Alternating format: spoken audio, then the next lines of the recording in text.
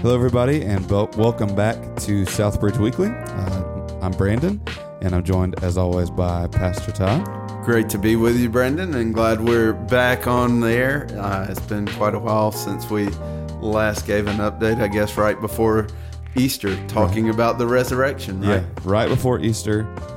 We took a little break. It was Easter Sunday, and then I had a birthday, and so I was gone. So it's just been a little while. So we're excited to be back, and we are in with the heavy hitters. We decided to come back swinging. So we're talking about election today. So everybody, just get ready and get your notepads ready. So who's in the race for 2024? I don't know. Have they already declared? I mean, surely we're talking about elections. I mean, we've got to go down that road. No, different kind of election. Oh, slightly different kind. And which this makes me nervous that you don't even know what we're talking about yet. So let's just talk a little bit about what the actual doctrine of election is.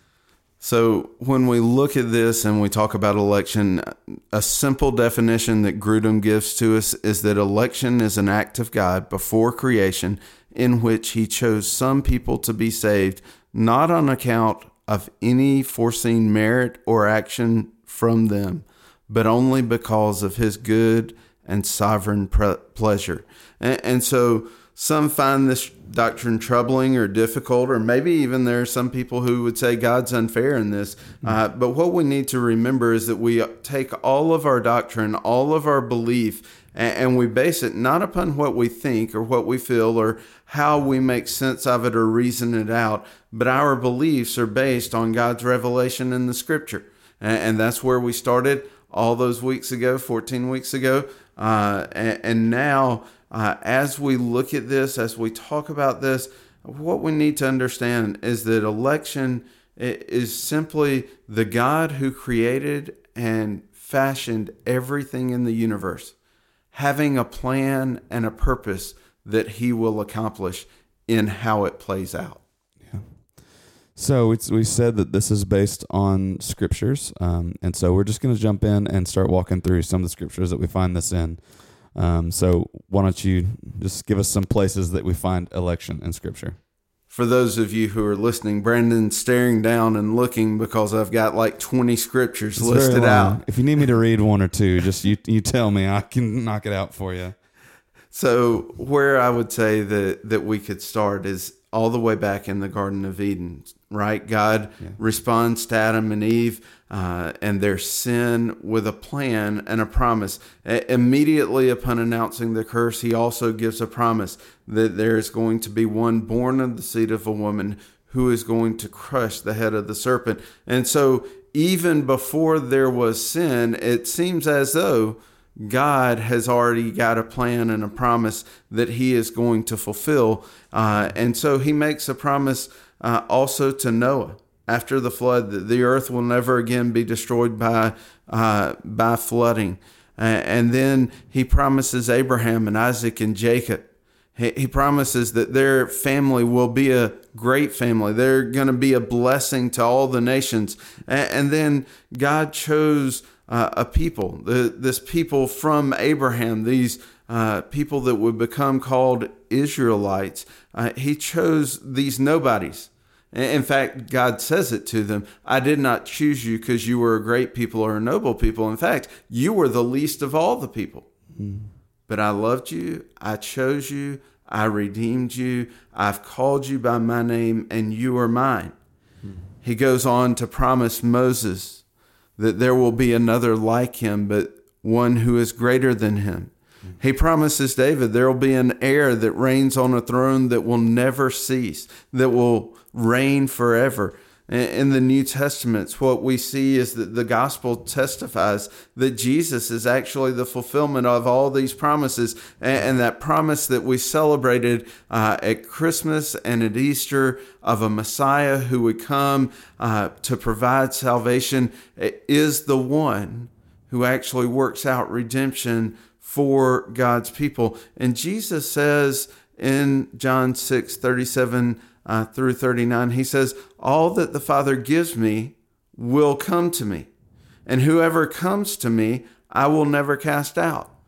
And then he comes back and says, and this is the will of him, the Father, who sent me, that I should lose nothing of all that he has given me, but I should raise it up on the last day. And so Jesus himself has that idea of election, that there are definite people who will respond, who will be saved in the midst of a broken world that is filled with sin and destruction. Acts 13:48, the apostles pick up on this, and as Paul and Barnabas preach at Antioch, Luke records, and as many as were appointed to eternal life believed. And that idea that this is a group that is going to respond, and they are appointed to eternal life, and they respond to the preaching of the gospel, and they believe it, and they receive it. We also go all the way from Genesis to Revelation. If we look over in Revelation chapter 5, verses 1 through 5, it says, then I saw the right hand of him who was seated on the throne, a scroll written within and on the back, sealed with 7 seals. And I saw a mighty angel proclaiming with a loud voice, who is worthy to open the scroll and break its seals? And no one in heaven or on earth or under the earth was able to open the scroll or to look into it. And I began to weep loudly, because no one was found worthy to open the scroll or to look into it. And one of the elders said to me, weep no more. Behold, the Lion of the tribe of Judah, the Root of David, has conquered, so that he can open the scroll and its 7 seals. And as we walk through the next 2 chapters of Revelation, what we find is that scroll is the book of life. The Lamb's book of life is how we reference that. And so that list, well, the question naturally comes then, when was that sealed? Or how do we make sense of that? Well, Ephesians 1, 4 through 6, I've put it there. And if you want to read that for us, we'll just dive into what it says. Okay. Blessed be the God and Father of our Lord Jesus Christ, who has blessed us in Christ with every spiritual blessing in the heavenly places, even as he chose or elect us in him before the foundation of the world, that we should be holy and blameless before him. In love, he predestined us for adoption to himself as sons through Jesus Christ, according to the purpose of his will, to the praise of his glorious grace, and with which he has blessed us in the beloved. So when we see the one who is worthy to take the book of life, break the seals, call the names, it's Jesus. And here it says, this wasn't a plan that came about on the fly and that God was writing down the names as he was going through human history. No, it says, blessed be the God and Father of our Lord Jesus Christ, who has blessed us in Christ with every spiritual blessing in the heavenly place. Even as he chose us, he elected us from before the foundation of the world. And so when we see that, do we know how to make sense of all that? Can we ever fully understand all that goes in? I can't. But I can understand that the Bible is teaching that God has chosen people who will come to know him and to live with him for the rest of eternity. And he didn't do it because of our acts of faith or acts of merit that we would express towards him. But it says expressly in verse 5, he has done this according to the purpose of his will. And so, like I said, that can be a struggle, and we're not saying anything more. We're not saying anything less. We're just simply saying that there is a group of people who will respond, who will receive the gospel and embrace it by faith. And those are people that God has marked out from eternity past. And so Romans 8:28-30 comes back and says, so we know that God works all things together for those who love him, for those who are called according to his purpose. For those he foreknew, he also predestined to be conformed to the image of his Son, in order that he might be the firstborn among many brothers. And Paul comes back and says in verse 30, for those he predestined, he called. Those he called, he justified. Those he justified, he also glorified. And so as we look at that, that's an ironclad chain. Yeah. There are people who are predestined, who will be called, who will be justified, who will be glorified. And all of that is to the praise of God. Yeah. It's his glorious grace that has done that. Do we understand that? Can we make sense of that? Does that limit our human ability or moral responsibility? Absolutely not. Yeah. We are totally voluntary in our willing choices that we make every day. But in the midst of that, the sovereign God of the universe who made us to know him, to love him, to live with him, has invited us into relationship, and he knows and has marked out at the end of time, these people will be with me. Yeah. And it that's one of those things that on first blush, it kind of makes you, not about bristle, but it kind of takes you aback. But then as you think about it logically, I mean, you can think through humanity. Not everyone up to this point has accepted Jesus, Yes. So it just logically, it makes sense that not everyone will be. And that's just, and then it also makes sense that God knew, and God knew. If he didn't know, we would have a definite problem with our character qualities of God. Yeah. He would no longer be omniscient. Right. If he did not know, but it's even more than just knowing. It is not just him passively knowing what our faith response to Jesus would be. It is him. That word elect in the Greek is it will happen. Yeah. It is ordained. Yeah. He has made that to be so. So what then does that mean for, I mean, that's a big question. So, but what does it mean? So we're just going to walk through a few things that it means. Number one, God chose us in love. That passage in Ephesians 1:4-6 just pours out that every spiritual blessing in the heavenly places has been given, not because we have earned it, not because we have done anything in and of ourselves to accomplish and to deserve it, but simply because God loves us. One of the transforming truths that has been so vital in my walk with God is this truth: God will never love me more than he does right now. Right. And he loves us. He loves us. He has chosen us. He has set his affection on us. And he has not done it because of who we are or what we do, but he chose us according to his plans and his purposes. He has a plan. He has a promise. He has purposes that he is working to fulfill. And we have been given a part to play, not only in our obedience, but we're learning about Jonah, and God even works in the midst of his disobedience to redeem and to bring about salvation for many.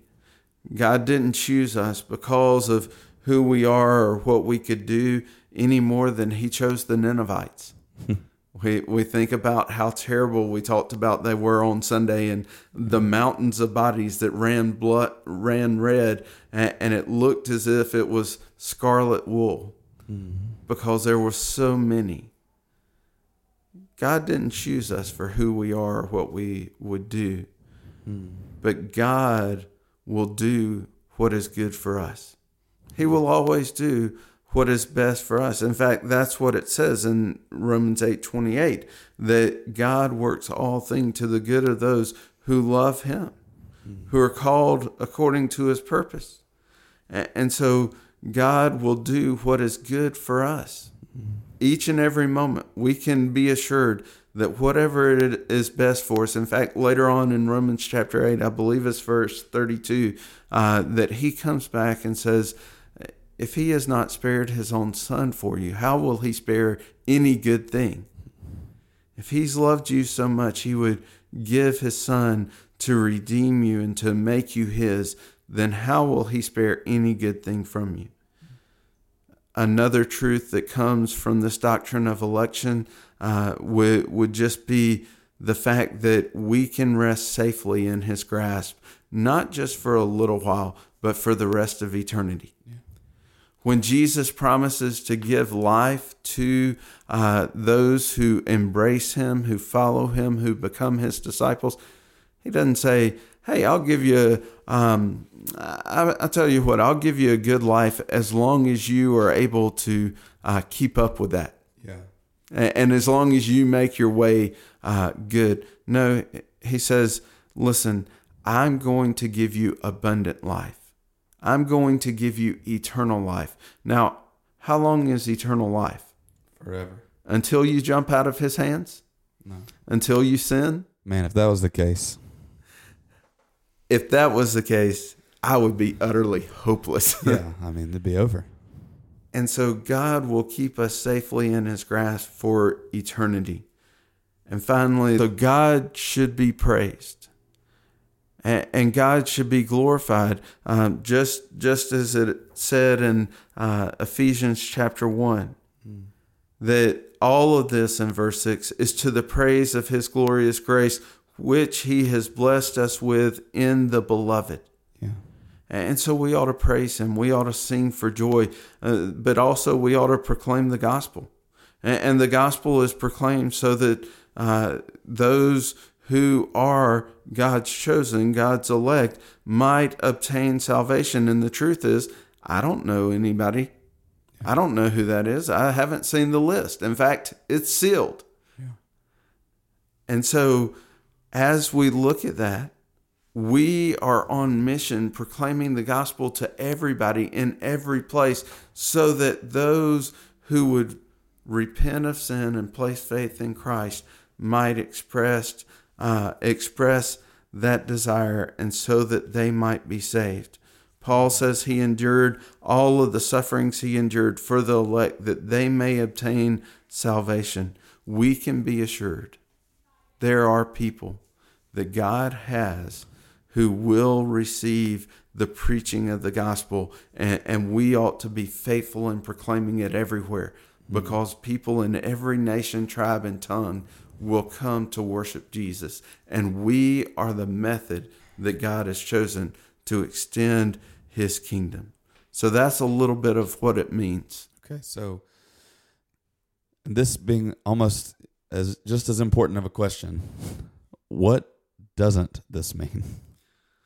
So the first thing that I think I need to say is it doesn't mean that our choices don't matter. Yeah.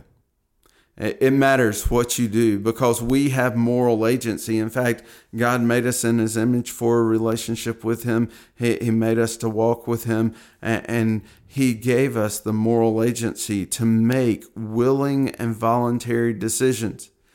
In fact, Jesus called all of the people who heard him. He called them to believe in him. And that was a legitimate call. There were those who received and embraced him, and there were those who rejected him. We are morally responsible for every decision that we make. Secondly, God's choice wasn't based on our decisions. So once again, we come back to that idea. Why did God choose us? Why has God elected us? Why has God purposed us for salvation? Was it because he looked down through the corridors of history, human history, and said, before it even came to pass, well, he's going to embrace Christ by faith, or he's going to do these good works? No. It's all according to his purpose, the purpose of his will. And so our salvation, our sanctification, even our glorification are all of God's grace and God's purpose and God's plan. And so when we start to work through that, we understand we can't be saved by any choice or action that we may take in and of ourselves. In fact, verse 8 of Ephesians chapter 2 says, "For by grace you have been saved through faith. This is not of your own doing. It is a gift of God, not a result of works, lest anyone should boast." And so when we think about that, when we see that, what we ought to understand, it's all of grace. It's all of grace. And God has a desire that all should be saved. Once again, 2 Peter 3, 8 and 9, the Lord is not slow to fulfill his promise, as some count slowness. He's patient towards you, not wishing that any should perish, but that all should reach repentance. 1 Timothy chapter 2, verses 3 and 4. This is good and is pleasing in the sight of God our Savior, who desires all people to be saved and to come to the knowledge of the truth. Ezekiel 33:11 reminds us God doesn't rejoice in anybody perishing. Jonah looked at Nineveh and said, "Man, let them die. Yeah. They're terrible. They're awful people. Let them get what they deserve." In our house, we hear that a lot between the siblings, you know. You're going to get what you deserve. We love it. Yeah, that was Jonah's attitude. But praise God, he does not have that attitude. Yeah, no. He is able to be long-suffering and gracious and kind and forgiving. Yes. And every person in the world experiences some measure of common grace. We all have life. Yeah. And the truth is, the moment we first disobey God, the first moment we sin, the first lie that we told in our life, we deserve death. Yeah. And yet God spared us from that. Yeah. And then he sends rain. And it rains both on the just and the unjust. Mm-hmm. And we have all received abilities and talents to make our life and our world a better place. And so every person that lives has some measure of common grace or blessing from God. But as we think through that, God loves us, not because of who we are and what we can do, but because he has simply chosen to love us. And our appropriate response is to praise him, both here on earth and for the rest of eternity. Our appropriate response to others is to humbly invite them to find a Savior. To find the love, the grace, the forgiveness of God through the person and work of Jesus Christ. Because once again, we don't know whose name is written in the Lamb's Book of Life. And we won't know until we are there on that day of redemption. But what we can know is that election is an act of God before creation in which he chose people to be saved, not on account of their acts or merit, but only because of his sovereign good pleasure. He is a good and gracious God who has invited us into a relationship with him. And the doctrine of election gives us assurance, number one, of his love, number two, of our security, and number three, that for the rest of eternity, we have the promise of life with him in his presence. Man. Well, this is I think we said when we were preparing for this, we said this is a dense topic. Yes. And as such, guys, you might need to listen back to this. You might need to read some of the scripture that we've given you a couple times. But what you don't need to do is, go pick a fight with someone who says that this is, that has a different opinion than you. So, because some of the worst fights I've ever heard in my entire life were over election versus other things. So, just letting you all know that beforehand. This is definitely a tertiary issue over which we can see different things in different ways. But what we have to do is wherever we fall and wherever we land, we simply need to go back to the scriptures, and we need to make sure what we believe and what we say lines up with the testimony of Scripture. Exactly. So, like I said, listen back, read over the scriptures for yourself, internalize this.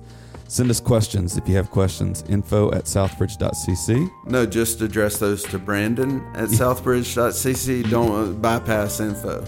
You can send them to me. You might take a while me getting back. His cell phone number is. Well, now hold on. I don't need all that. All right. Well, guys, we really hope that this is helpful. We hope it's informative. We hope that it helps you in your walk with Christ and God as you go forward. We love y'all. We thank you for listening. And until next time, grace and peace.